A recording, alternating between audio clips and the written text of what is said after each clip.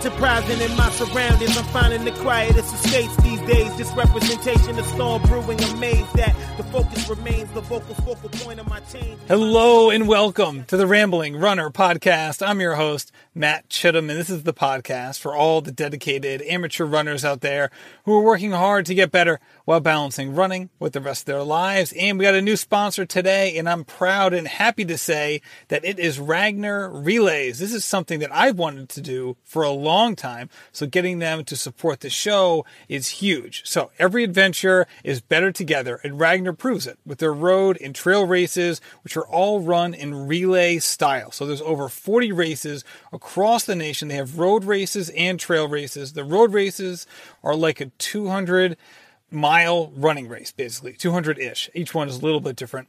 And the trail races are a little different. So the trail races are basically you set up camp, and it's about 120 miles-ish, but all of them involve 8 to 12 people. So if you're intimidated by some of these distances, don't be, because you got a lot of friends with you.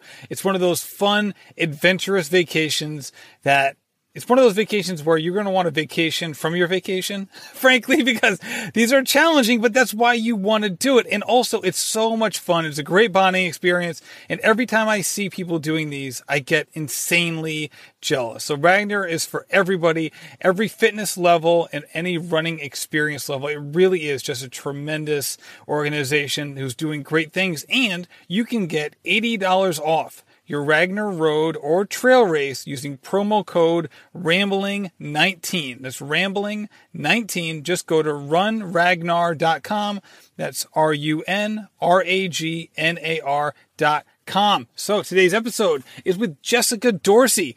Jessica was someone who I wanted to have on the show for multiple reasons. So she just ran a new PR, and she's been doing a lot of that recently at Grandma's Marathon. She ran in the low 250s, which obviously is smoking fast. But this woman has also created her own business in the running industry.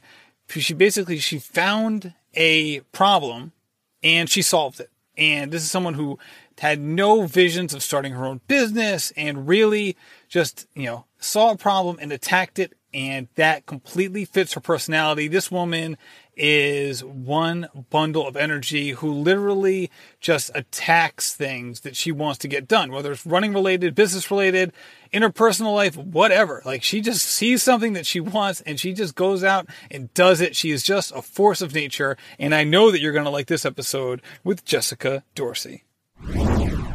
Hello, Jessica, and welcome to the Rambling Runner Podcast. Hey, Matt. Thank you so much for having me. I'm super pumped about this. I'm excited to have you on. You're someone who we've talked a lot, actually, about different episodes. You listen to the show, and not only are, you a listener, which of course I appreciate, but you're, someone who's done really well in running over a number of years. But boy, you've really put together over the past 15 months, Jessica. Yeah, it hasn't been like huge, crazy PRs, but it's definitely been consistent. I've been putting in a lot of work. So, anytime you can improve, even by a little bit, you're on the right track. So pretty excited about it. Yeah, that's for sure. So you just had Grandma's Marathon, which we'll definitely talk about. And you had Mountains to Beach Half before that. But I want you, if you can, take me back to the training for CIM back in 2017. So that was a race where, and we'll talk about why in a second, but which was kind of like a hallmark race for you. So if you could just take me back, when you entered your CIM training cycle back in 2017, where were you as a runner before that cycle started? Yeah. So until last year, I have self-coached. So I never had a coach. And the CIM that I ran before that, I believe it was in 2013. I ran 3:05, and that was when I kind of got a hint, like 3 or sub 3 that's definitely possible. So after that, I had my sights set on a sub 3, but it took me several years to get there. I got injured after that 3:05, and it was like, a full year of injuries. And then after that, I was kind of burnt out. So I just started running more for fun, got involved with like running clubs to just kind of make friends and not put any pressure on myself to get it. And then I had my second daughter. So I went through, almost a year of pregnant running and then postpartum running. And then it was when she was a baby and I started running again that I was like, okay, now I'm really ready to put everything in the basket and go for the sub 3. And so that was 2017. And when I started running marathons, I used a program, Run Less, Run Faster, where you only run 3 days a week. And I did that because like 10 years ago, I had a hip surgery, and my physical therapist at the time said it would probably be better for you recovery wise to find a program if you want to do this marathon thing where you have at least 1 day of recovery between runs. You can run harder on the days you do run, but to let inflammation and stuff go down, she recommended just running 3 days a week. So I found the Run Less, Run Faster program, and it worked for me then. And I just didn't really see a reason to change it unless, I plateaued or something. So that was the program that I was using going into CIM still. I just got a lot more consistent with it.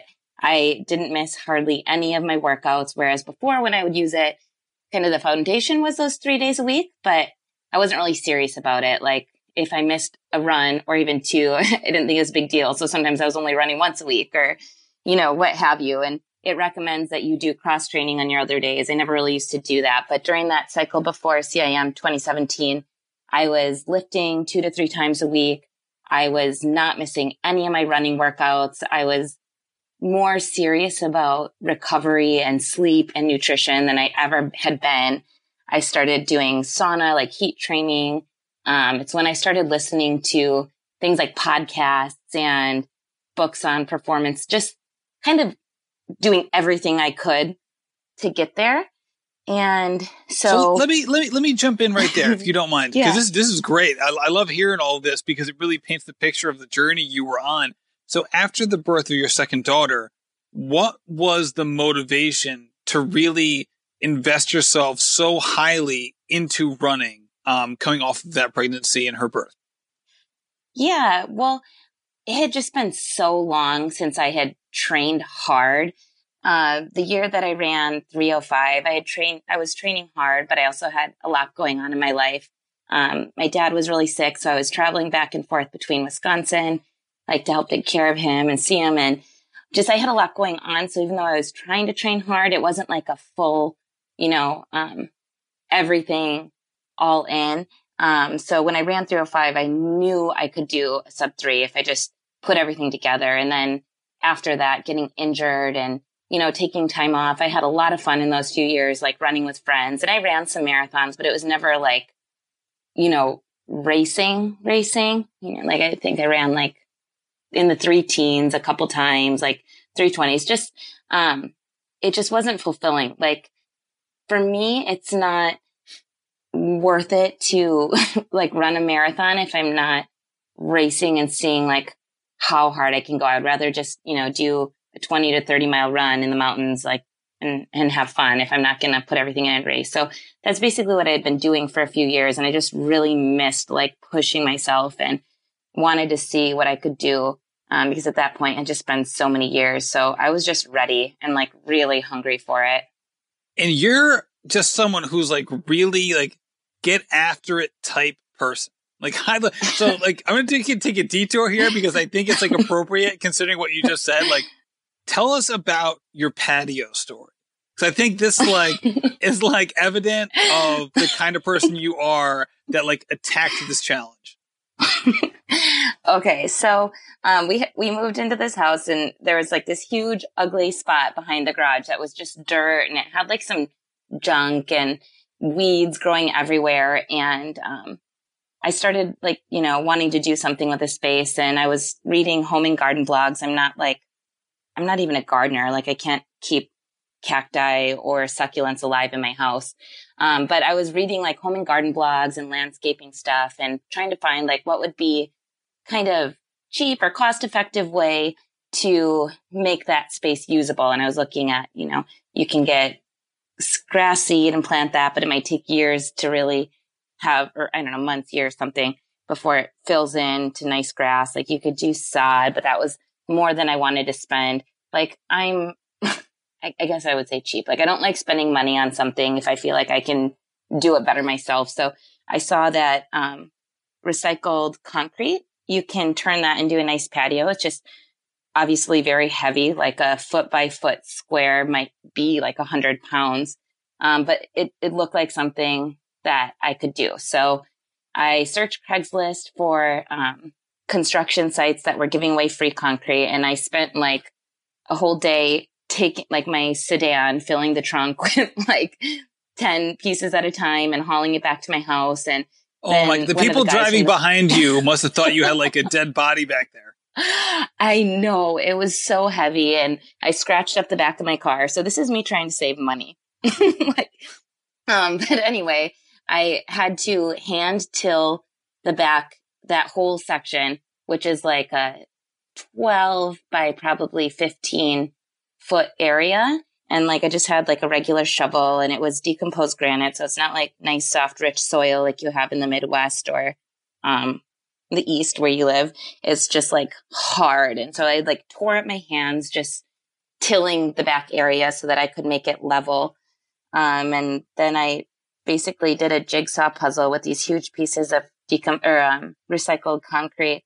It's just like doing a puzzle with pieces of concrete that weigh, at least 100 pounds each. So, I got it started, and it started to look great. I, was using 2x4s with pieces of string to help keep it level. Like I had like no official tools or anything. I was just like looking for all of these hacks and do-it-yourself things and watching YouTube videos. And within like 2.5 days, I had a complete patio, and it actually like looked really good. Dude, this story is insane. As someone who like shirks on household projects all the time, my wife can testify to this. If she can hear me upstairs recording this, she's probably nodding her head vigorously. This story is nuts because like, just your determination and like willingness, like, here's a problem, I'm going to solve it, but not like solve a problem. Like there's so many parts of this story that are like beyond the pale for me, because it's in terms of like, there's no way I would have done it. Like whether it's like the 100-pound pieces of concrete, like doing all the stuff that you'd never done before and still taking it on. Is this just how you were raised? Like what brought about this kind of personality? It's like, it's kind of to a fault. Like the second day on the job, I say, my every single muscle was sore. Like you have muscles in your fingers, they were sore, and I didn't think I'd be able to do it again. But I went out there and I was like, okay, I'll just kind of move some pieces around to see, what I'll do tomorrow or when I'm not so sore. But once you start going, you just like in a race, like it might hurt right away, but once you kind of get going and you get that energy, like it was like I was getting like a high from it, like endorphins, and like I ended up spending another like 16 hours out there the second day. And I think it's just, I get immense like satisfaction and gratification from like physical labor and just doing something myself. So I think that's kind of, it was a physical outlet for me. But yeah, like I grew up mostly just with my mom. Like she left my dad when I was pretty young. So my mom was much that way. If anything needed to be done in the house, like she was doing it. She just had a very like, I can do anything. And, so was my example. Like we did all kinds of stuff, like 4 girls. I had 3 sisters and a mom. So it was just like girl power all the way. Like we would do camping trips. My mom would do all kinds of stuff that dad would normally do. So I think that's part of it. Did you fall in line with her example right away? Or did you have to be kind of like cajoled into it as a kid, just kind of like learning the ropes? No, I was definitely the one who was just always had a kind of need for physical outlet. So I was definitely all in with that right away. Got it. This is important, I think, to like kind of lay the groundwork for just the work that you put into this. And we'll touch on other things that you're doing as well. So you start your build up for 2017.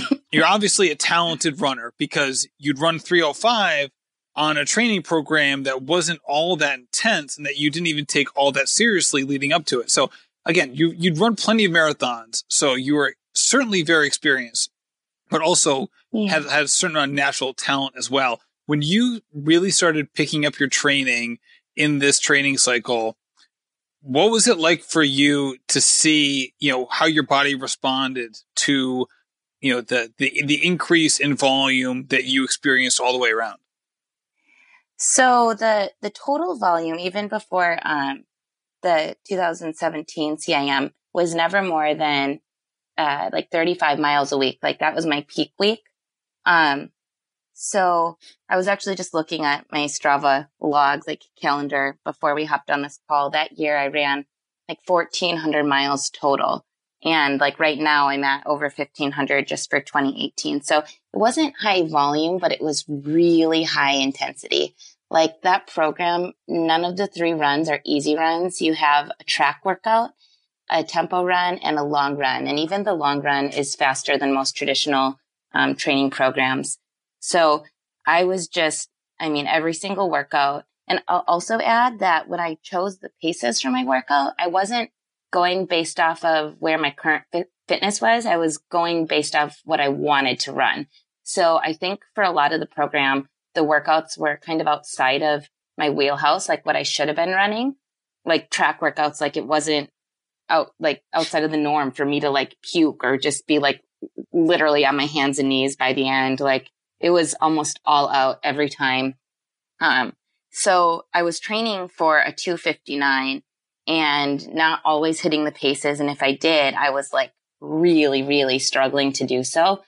So when I ran 2:55, I was just completely shocked. Like I had no idea that would be possible. And so that's what you ran at CIM in 2017, which obviously is a monumental achievement, running 2:55. Like, holy cow, that must have been just so awesome. Like you said, like, you were running these 2:59 workouts and not exactly completing them. Yeah. So what was your mindset like going into race day, thinking about what you were capable of doing, and what were you, in your heart of hearts, what were you really confident in achieving on that day? So I was really set on a 2:59, and I told myself, you have to at least put yourself in a position to go after that. I know CIM's course is set up pretty well for a negative split, and we had really cold weather that day, which normally I don't like, but for racing, I love, as most people do.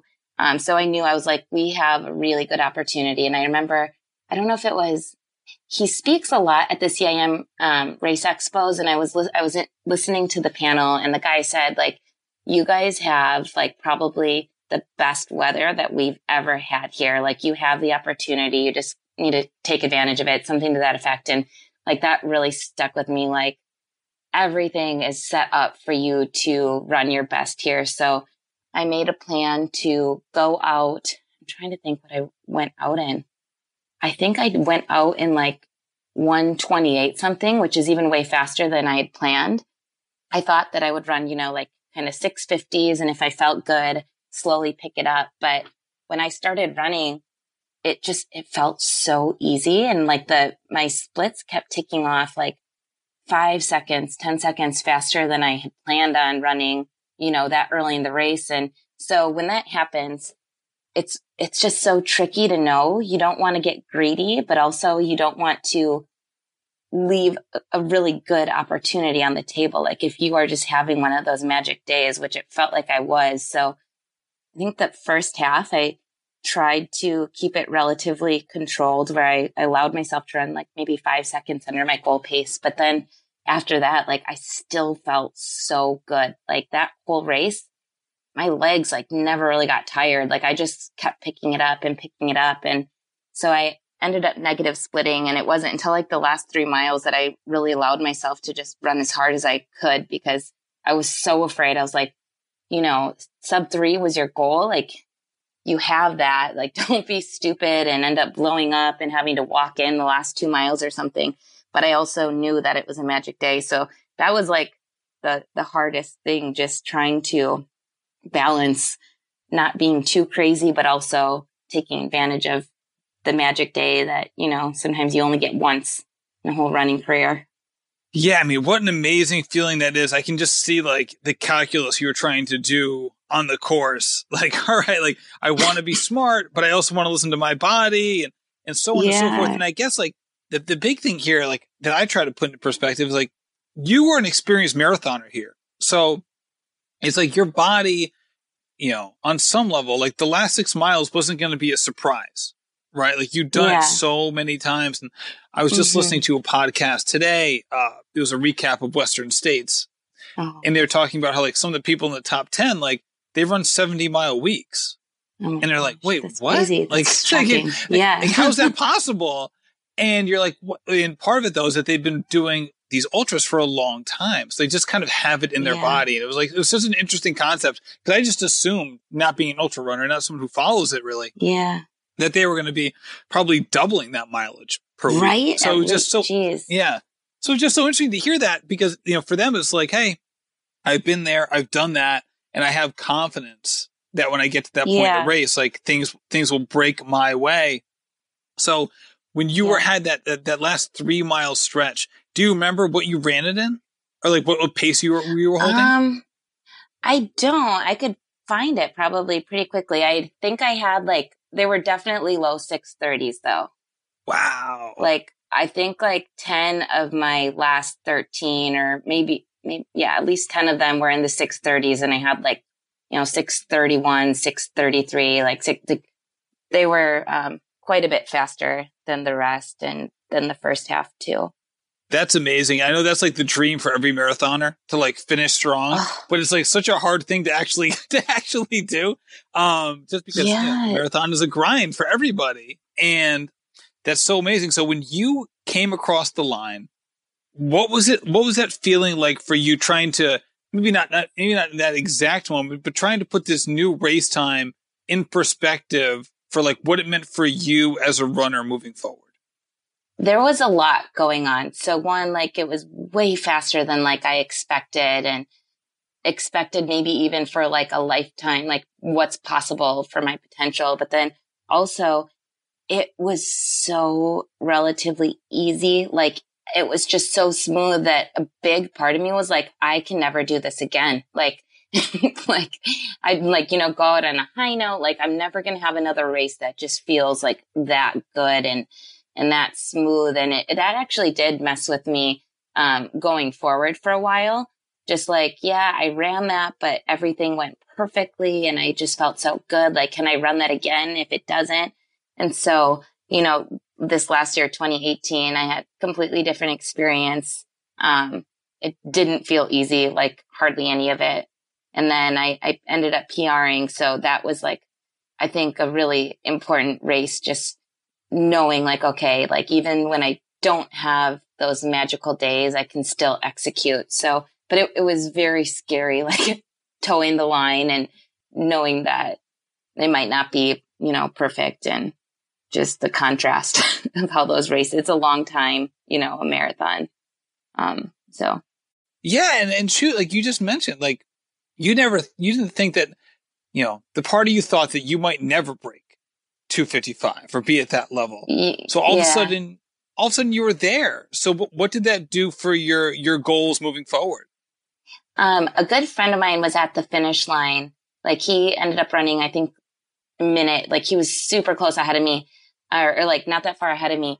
And so he was right there when I finished. And I think one of the first things he said was OTQ's not that far away now, or something about it. And then, so that right away was kind of in my conscience and on my mind going forward. So that was it. It was just okay, I just chopped off, 10 minutes, what's going to take to chop off another 10, 11 minutes, and can I do it?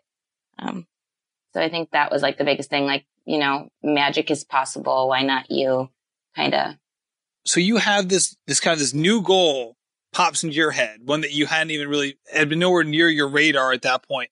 What did you feel like you needed to change in order to get to that new level? What were some of the decisions you made? So in my head, I had already kind of realized, I think I squeezed as much out of this 3-day-a-week program as I could. I always said I would be willing to try something new, if I ever hit a plateau. And even though I hadn't quite plateaued because I PR'd with it, I also knew that I gave everything, and in that training cycle, in those workouts. And I didn't think that mentally or physically I could do another cycle like that, because every single time you run, you know it's going to be hard. You never have any like easy fun days. You can never run with anyone else because your workouts are so specific. And I knew one, I wouldn't be able to just mentally go through that again. And then I also realized like, I don't know how much faster I can get on this. Like, I felt like I had already kind of, I don't know, like expanded my VO2 max as much as I could. And I figured I would need to up my aerobic capacity a little more. That was kind of the only thing that, there was no aerobic running on that training program. So I figured that would be the biggest piece of the puzzle. And shortly after that race, a coach reached out to me, Jason Karp, and was like, because I think I had mentioned something about my mileage in one of my posts. And he's like, if you're running 35 miles a week, and you run 255, like you can run a lot faster if you, run more, obviously, and offered to coach me. So it took me several months to come around to the idea. I think part of me was just like not even sure if I wanted to go for it, just because, like I said, I was kind of so freaked out by having had such an easy day. I was just afraid of like what it would look like if I didn't have an easy day. So finally, like several months later, I was ready and I started training with him last summer, and he's slowly, very slowly and conservatively built up my mileage. So this past cycle, grandma's, I got up to 70 miles a week for 2 weeks. And moving forward, like my next training cycle starts tomorrow, and hopefully get up over 80 before my next marathon. So just building the volume I knew was what I needed to do. And that's what I've been doing. Yeah. I mean, that's quite a jump, right? Doubling the miles per week is a pretty big jump. And when you started doing this completely different plan, which is probably more of a traditional marathon plan, compared to what you had been doing in the past, what were some of the challenges for you picking on this new thing? Because not only is it double the miles, but it's also like double the time, and you're a very busy lady. Yeah. Well, like, honestly, early on, the hardest part, because like I said, he increased my mileage so conservatively that like even before CIM last year, my mileage for that got up to like 50 miles. I think I had 1 week that was 58, and that was mostly because I was like sneaking in miles, something like that. But it wasn't that high, and he didn't start me doing workouts for a couple months. Like he was really like, you're just working on your aerobic base. So I didn't get to start doing any workouts for months. I only did like one VO2 max workout before CIM. And that's like what I was used to doing, like all VO2 max stuff. So he just, it was complete opposite of what I was used to, like low intensity. When I started doing workouts, they're all threshold based. So rather than running like 800s with 2.5 minutes rest, like as fast as you can, I was doing as many reps as I could of 800s with 45 seconds rest, but at like not that fast of a pace, like my threshold pace. So, 310 to 315. And like I ended up doing 17 one time because it's the volume of the workout that causes the stimulus versus the intensity. So I wasn't used to that. Like it just felt boring and it felt long, and progress isn't quite as fast. Like when you're not running as hard as you can, you don't have a good measuring stick of where you are. And like, that was really hard for me. I felt slow, and I struggled like a lot with the change. So when you were in those struggle moments of not being able to tell if you were getting faster or just like things were being boring, what were some of the things that you did to try to stay on track so that, like you said, like you did end up PRing? So what were some of the things that kept you in the game when it wasn't progressing the way that you originally thought it might? The biggest thing was when I made the decision to train with him, I knew it was going to be different. And I knew for the first time, someone else was kind of going to be in charge of what I did. And I told myself, you need to give it, at least a year and just have patience and faith. And I'm not a patient person, but that was my goal. Those were my two main goals for that first cycle. So I'm not like proud of myself. Like I dragged my feet through a lot of it. Like my mental game was definitely down just because I wasn't getting that same exciting high from hard workouts. And I wasn't very good at achieving those goals, the patience and faith. And then it really wasn't until October, after I'd been training with him for, let's see, I think I started in like July or August. I did a half, and I was like, I almost didn't even go to it. Like, I think the day before I had family in town, and I was like, you know what? Like, this is just, you're not going to run fast. Like, you don't even want to do, like, I almost talked myself into just staying home and not going to the race. Like, it was that bad. And that night, like, I was in my hotel room and I just started journaling a little bit and kind of sorting through some of my feelings. And I told myself, like, you said you were going to give yourself a shot with this. You're going to stick with it. Like, there's no sense in all these workouts that you've kind of gone through and, didn't want to, you did. Like, you need to at least like give everything. And then the following morning, I ended up running a huge PR in the half. And I needed that. Like, had I run poorly that day, like, I think I don't know that I had it in me to continue like sticking with it. And I really needed that. And I really surprised myself, and it gave me kind of the confidence that we were on the right path, and that he knew what he was doing. And even though I wasn't running hard workouts, like the volume was helping. And so that was like a big carrot that I needed. So what time did you run? I ran 123, I think 46, like 123 Nice. high. And now, was that the goal for the race? No, I think he told me, like, he knew that I wasn't really confident in the stuff that we've been running. And I hadn't run like any VO2 max workouts, like just like all like kind of threshold, longer runs, stuff like that. So he told me to go out and run like 6:45s. And like, what pace would that be? That would be like, maybe 128, maybe 128. And, had he told me to try to run like 6:25 pace or even 6:30, I wouldn't have, I think I would have been like too overwhelmed and like, you're crazy. But then when you're told to run one pace and you're hitting it, then that gives you confidence and like gets you excited, and, or at least for me. And I just kind of went into it, and that like made me feel really good. Like, coming way under and feeling pretty strong. So yeah, was it like a progression run then? Did you start at 6:45 and then just keep getting faster throughout? Yeah, I think like the first mile wasn't that fast. And, I just started running a little bit quicker, and then it was Ventura. So it's not like a huge race, and it kind of got spread out. Like, there was a big pack of people who are like way ahead of me.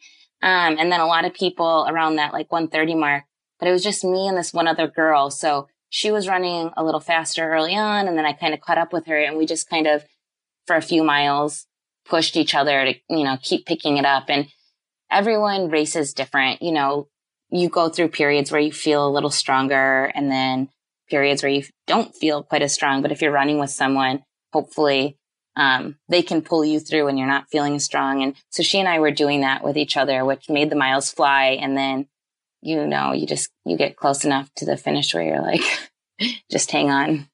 So were you watching the clock? Were you were you looking at your watch, I should say, throughout? Like, was this, and if so, that must have been given a huge confidence boost to see certain splits popping up. A little bit. But like when you're hitting hills and stuff, like, and you glance down, the Garmin pace, it's not always that accurate. So I had no idea actually that it was going to be that fast. Like, when I finished, I was so confused. Like, by my watch, I took a picture of it, my finish time, and I sent it to my husband because he wasn't there. And he's like, "Did you put your watch in an Ethiopian?" And I was like, "I don't know. I don't know what happened." Like, I had no idea. I was like, even, at the finish, like, I was like, wasn't sure if that was right because, I knew I was running faster and strong, but you glance down and sometimes you see, I feel like I glance down when I'm falling off pace, and then I see that I've fallen off pace. And so I pick it up, and then you don't glance down again until you're worried about it.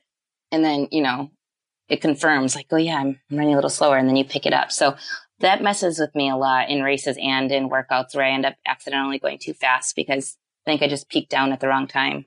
Got it. Okay. So, you had a a big buildup this past spring for grandmas. And part of that was running the Mountains to Beach half, which you had talked about that you weren't too excited with your time, but you were excited with your effort. So you ended up running 1:24:09, which, as you mentioned just now, it wasn't a PR or anything like that. And considering all the time you're putting into running, obviously you want PR every race, as does everybody else. But let's talk about what that race meant for you in terms of what you learned from that race in terms of your toughness and just other things, because it seemed like you were, while you didn't run the time that you wanted, you didn't get your A or your B goal, you actually took a lot of positives from that race, which is not exactly how most people would view a race where they didn't get their A or B goal. Yeah. So I read a post on Instagram. I think it's Heather Runs. She's the blonde runner in Florida, right? I don't know people's real names, just their Instagram handles. I think it's Heather Runs. That's Heather Schultz, who's actually been on the show before. Okay. Yeah. So I saw something that she said, and she mentions it occasionally, that her daughter always tells her, as long as you do your best, like, you can't be upset about the outcome. And I read that a long time ago, and that actually is something that I always think about. I feel like very rarely am I like super pumped up, like, about where I am going into a race. Like, stuff always happens and comes up, and you have your fears and anxieties, but that is something that has really helped me to kind of quiet some of those anxieties and just, like, be confident. Like, you can't control everything, but one thing you can always control is, your effort and your attitude. So that's something that I use. And that was something in that race. Like, nothing felt good. Like, my stomach was messed up, like, early on, and like side ache and just all this stuff, like, wasn't my day.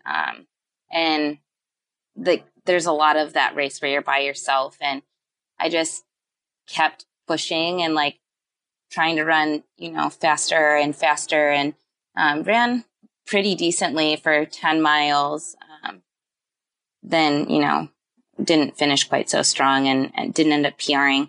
But I feel like there were a lot of stretches in that race where I could have backed off and I didn't. And that was just like a long, kind of long effort, pushing myself outside of my comfort zone, all by myself. And that was just important, I think.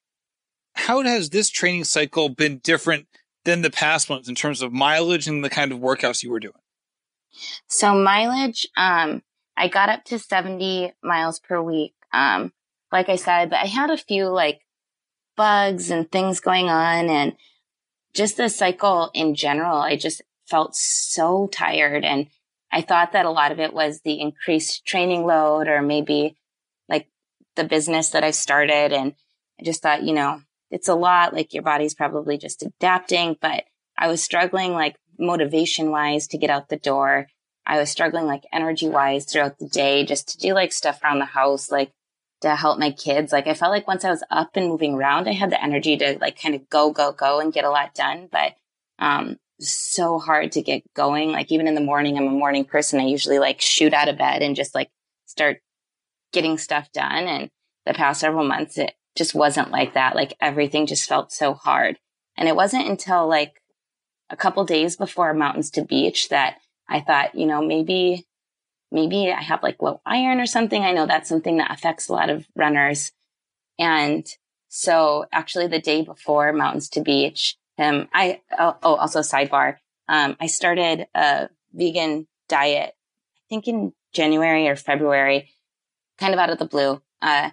And so I had been following that for several months, but the day before Mountains to Beach, I was like, maybe that's what's been causing my low energy. And so, like, I ate a cheeseburger at lunch, like, trying to get some iron, like, last minute, which, I guess it doesn't work like that. But I did see my doctor the following week and got blood work done and found out I did have low iron. And then also, I was B12 deficient, which has a strong effect on energy, and then also, like, mental clarity and all this stuff. So it was like all these things, like, oh my gosh, it makes so much sense. So I think that, like, really took a toll, like, the last couple of months, just, when my volume was higher than ever. And, you know, one rest day a week, but running as much as I was like, and then having low iron and the low B12 was just like making it even harder. So not only was it physically hard, like it didn't feel good. And it was just like so much work to get out the door. Like that just made it tough. Yeah, I think this really speaks to trying to be proactive with that sort of stuff, right? Like if you like the longer you wait, and it's so hard because like with so many runners, like we're all built to like just kind of move past it, right? Like if you can't, if with every little thing, if you're like, you just assume that every little weird feeling is like a bigger problem than it really is, like then you're just never going to get any training done. Exactly. You know? You're going to just hold yourself back. Yeah. So it's hard, but I think that's like, for me, I'm into this now too, is like trying to be proactive with some of the blood work stuff so that, you know, not only if like I'm feeling bad, things can be diagnosed, but even more importantly, then like understanding that, you know, like, hey, like what were the levels when I'm feeling good? And be like, okay, well, maybe I should be there, because this can be so individualized too. For sure.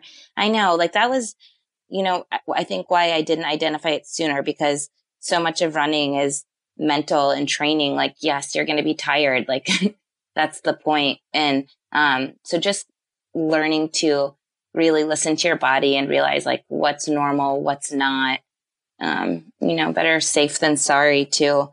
Yeah, no, that's for sure. So how quickly after that diagnosis were you able to get your B12 and iron levels back up to the range where, you know, in the more, you know, that was kind of like more appropriate for you?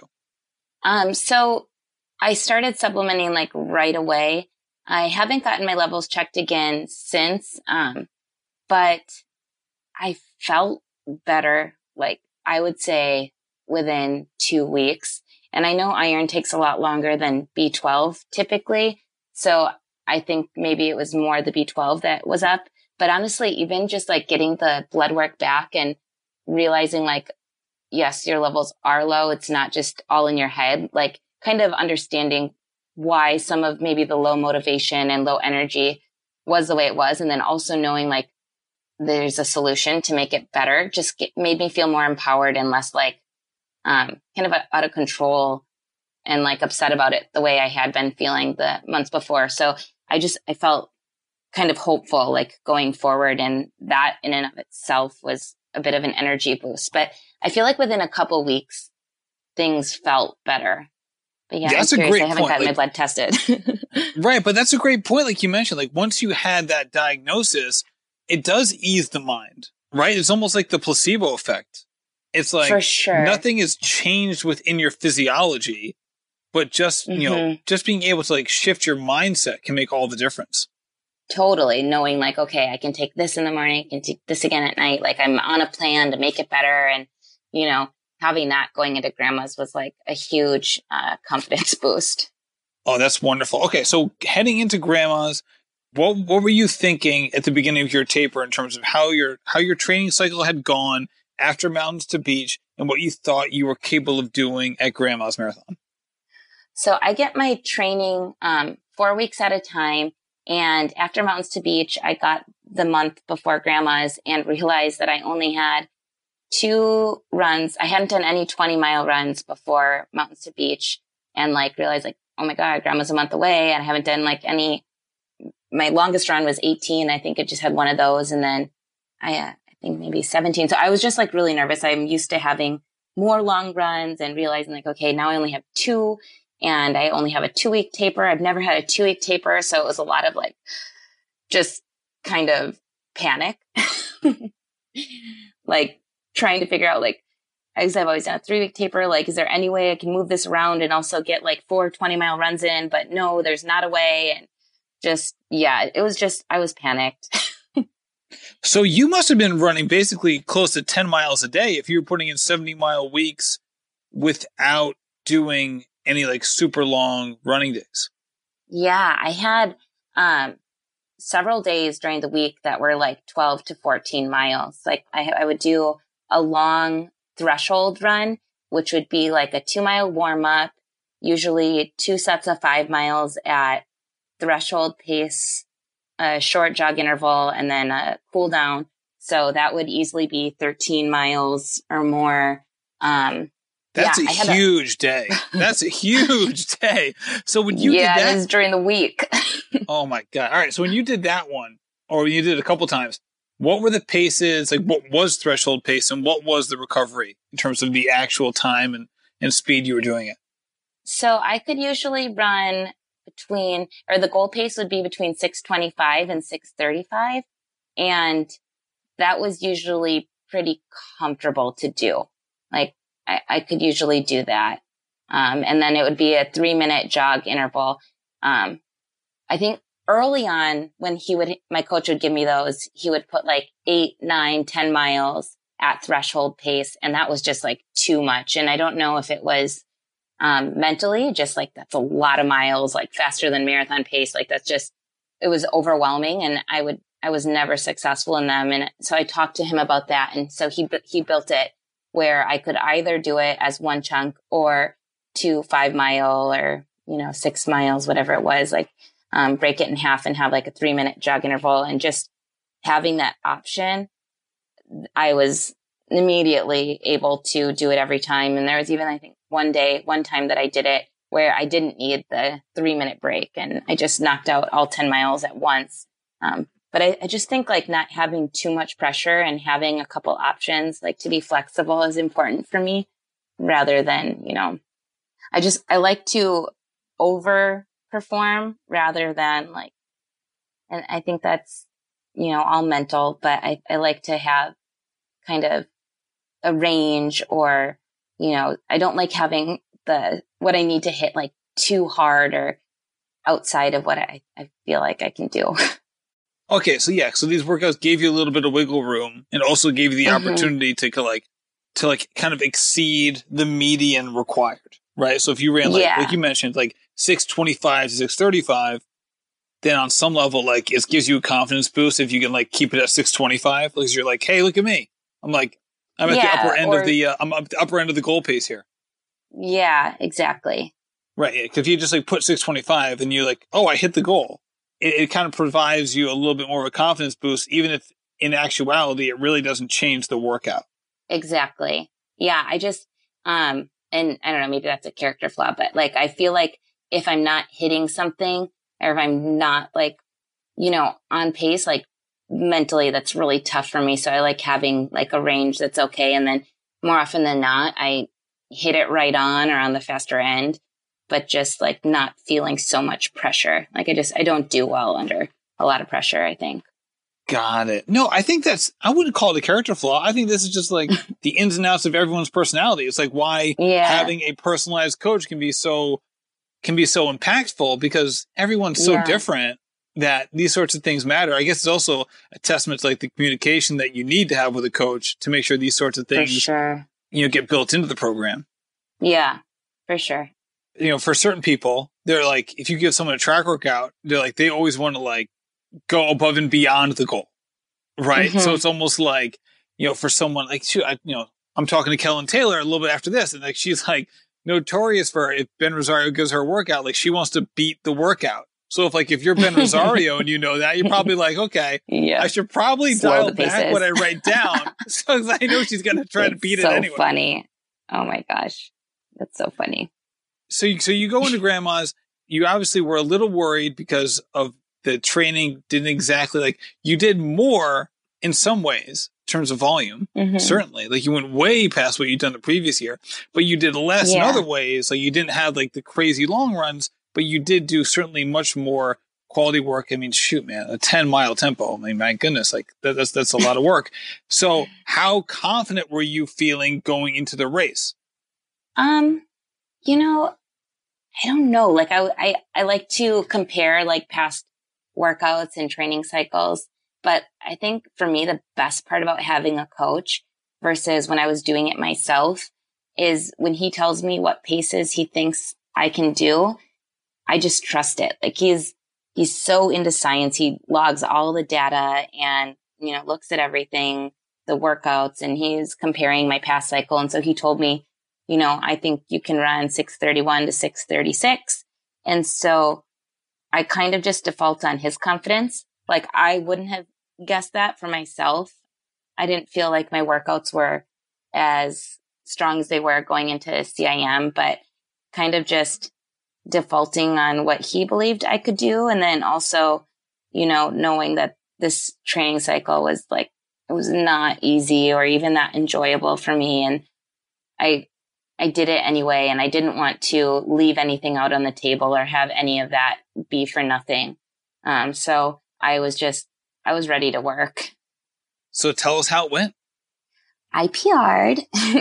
It wasn't a huge PR. It wasn't even a minute. I think like 45 seconds or something like that. But I definitely went for it. I usually like my race plan hasn't changed much, even with the coach, because I've done a lot of marathons, and even the couple of years that I wasn't like really running fast or hard, you learn lessons. And so I do feel like I have good experience. And so I like to run like the first half, like in control, just, not breathing hard, not like pushing to power up hills, like just kind of trying to stay really relaxed and not engage with other people. Just, run your race, stay comfortable. And then typically by the half, I'm feeling really good and want to pick it up.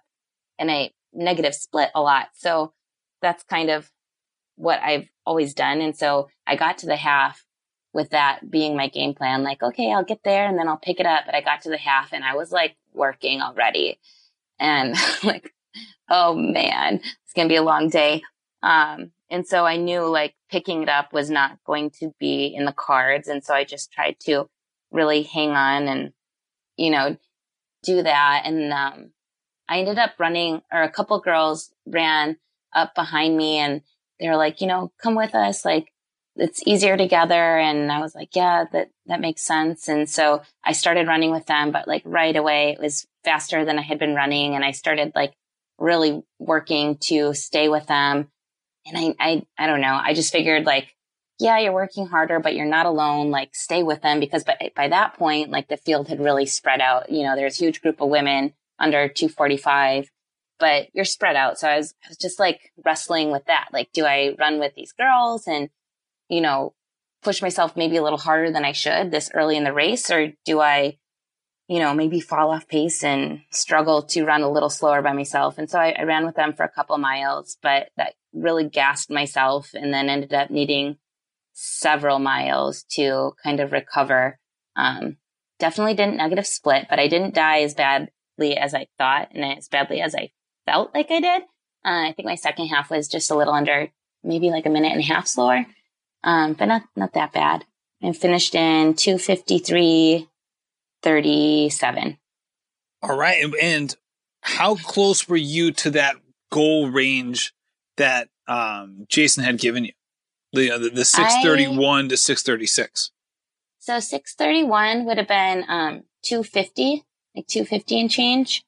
So a couple minutes outside, but also I think 6:36 would have been like a 2:52 something. So wasn't really that far off of kind of what he projected.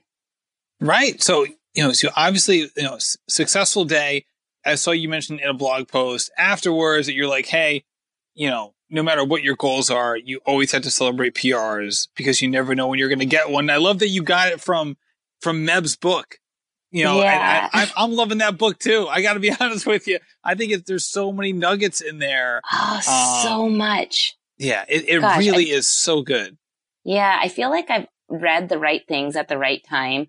There was some stuff that I read from Matt Fitzgerald. I have such a hard time saying that. Fitzgerald's book, before CIM that like really this last CIM that I feel like really saved my race. And then, I had started Meb's book before Grandma's and had a long drive after the race and popped my AirPods back in. And that was when I heard that part about celebrating each PR because, it doesn't necessarily point to ultimate achievement, but what's possible in the future, something along those lines. And it was just exactly what I needed to hear because I wasn't super pumped about it and, not feeling the way I think I should have. And that just really reframed it for me and made me pretty excited.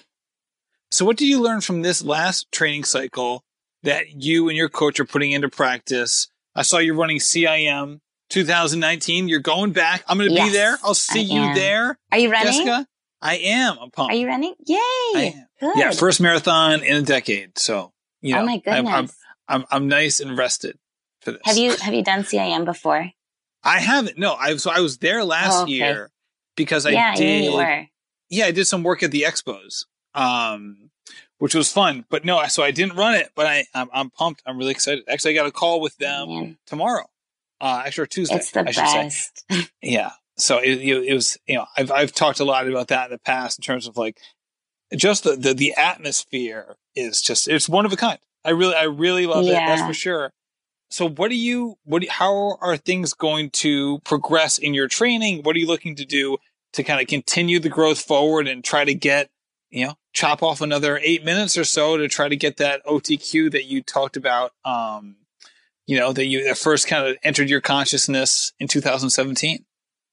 Yeah. So definitely, continue building, some things that we're taking forward from like this past cycle, improving communication. I'm not like the greatest, like, I have 2 kids, like I'm doing my business. Like I don't like spending a lot of time, like filling him in, like unless I need to, which is really bad. Like obviously the more I communicate, the, better he can help me. So that's like something like, I feel like had I communicated more clearly, like some of the things I had been feeling, I'm sure he would have pushed me to get tested for stuff sooner, which would have helped and all of that. So just, using that, like communication is just so important in everything you do.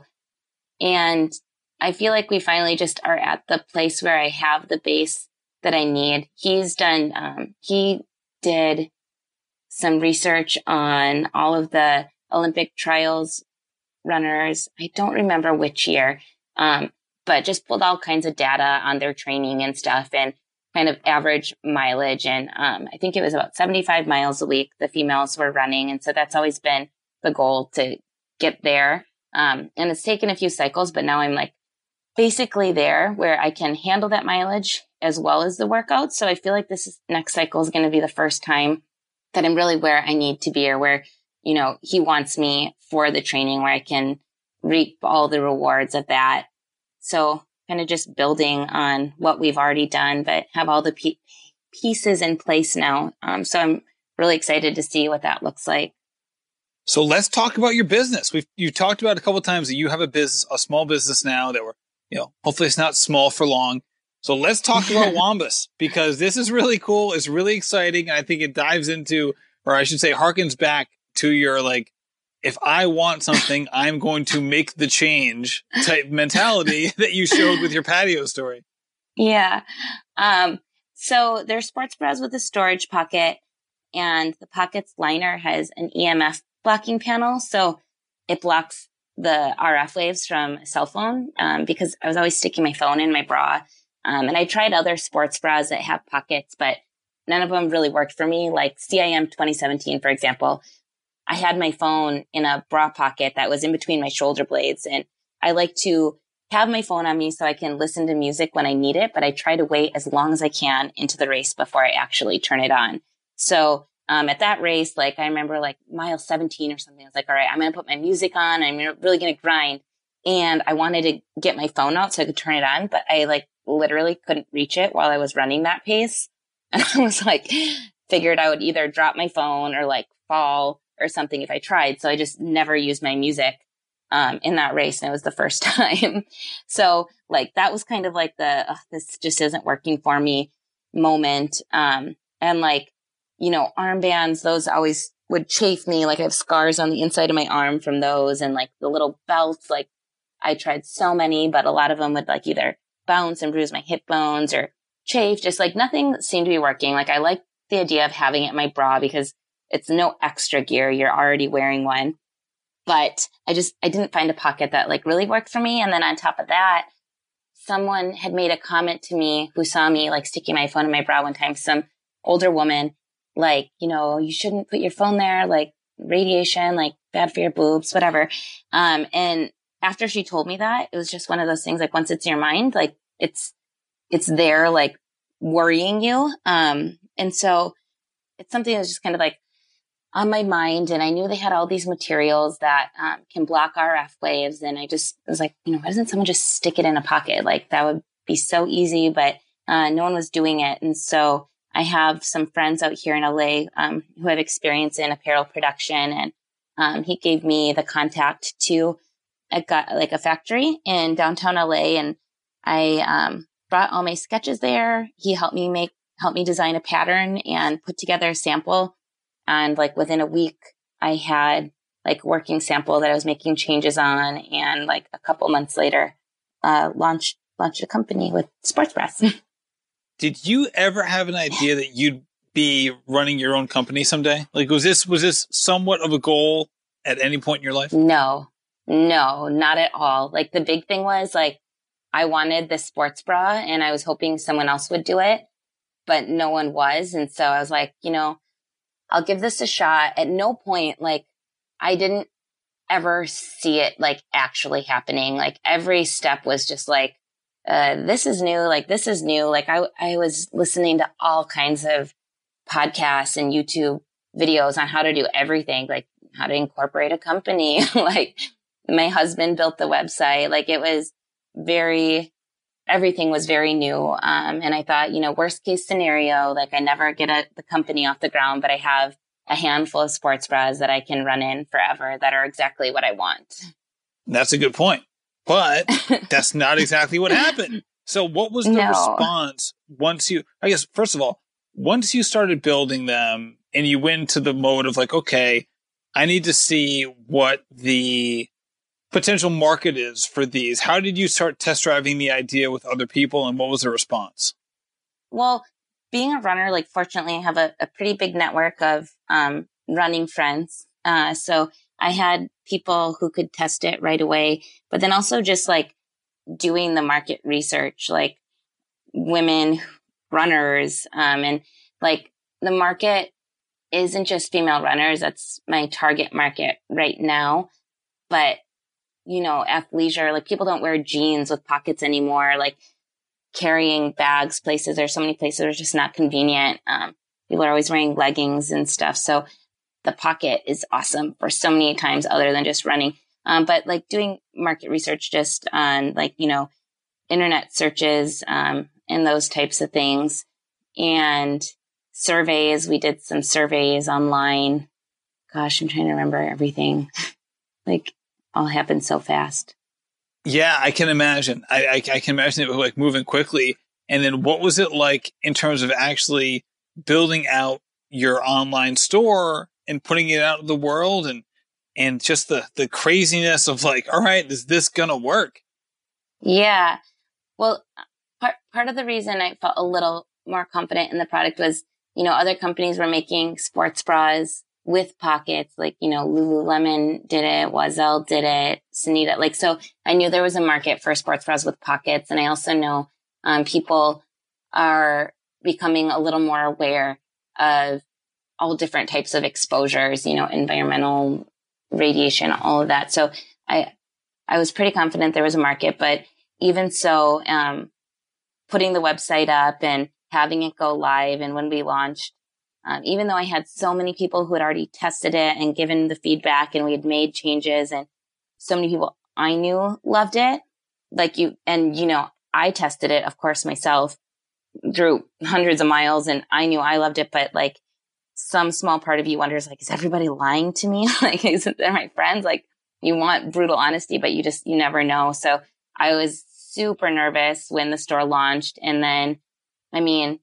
before 10 o'clock in the morning, on the day that we launched, like we had far surpassed kind of our expectations and our goals, like even for the week. And it was insane. Like, you don't have an online store, do you?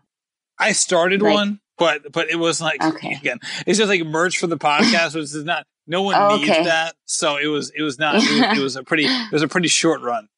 Okay. Did you use Shopify? I did. Yeah. Okay. So like, how Shopify notifications, it's like a ching, like every time there's a sale.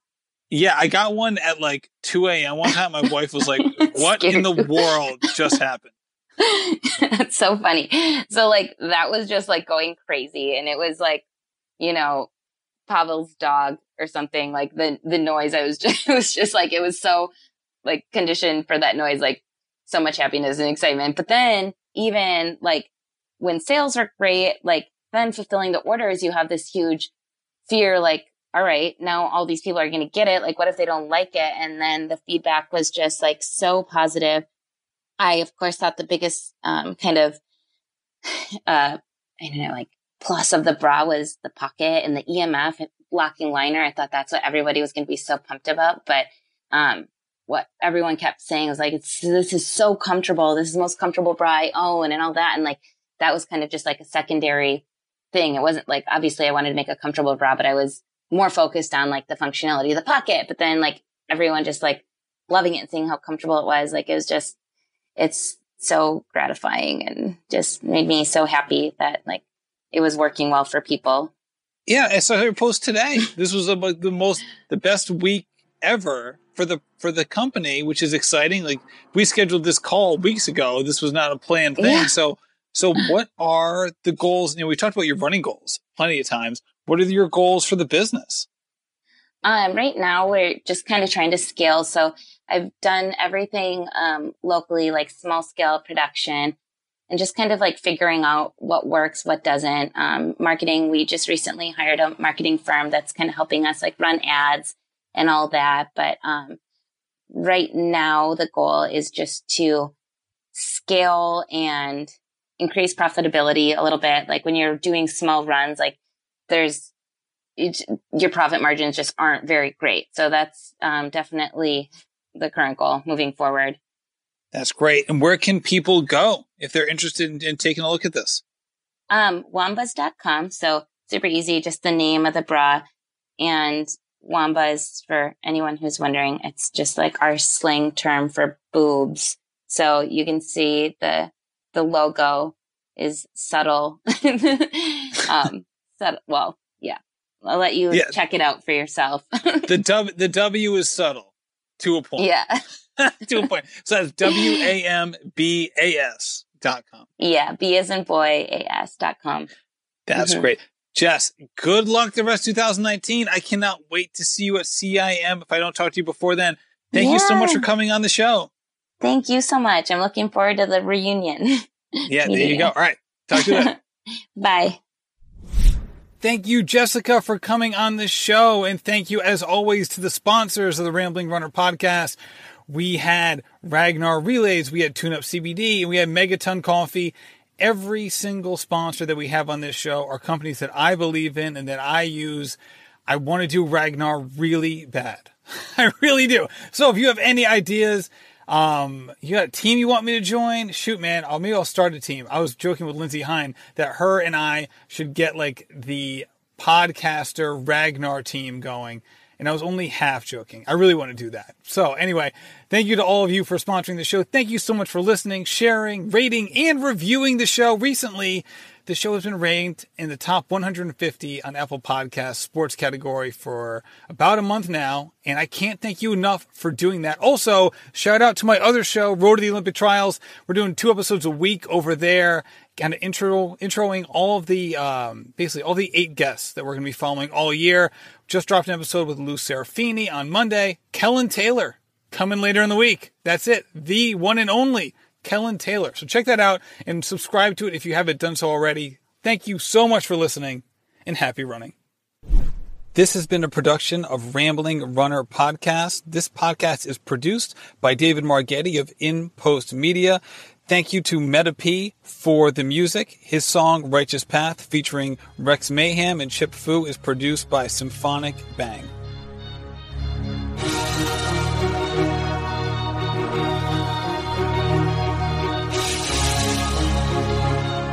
Yeah. Enterprising in my surroundings, I'm finding the quietest estates these days. Just representation of storm brewing, amazed that the focus remains the focal point of my change. I'm trying to show this industry I got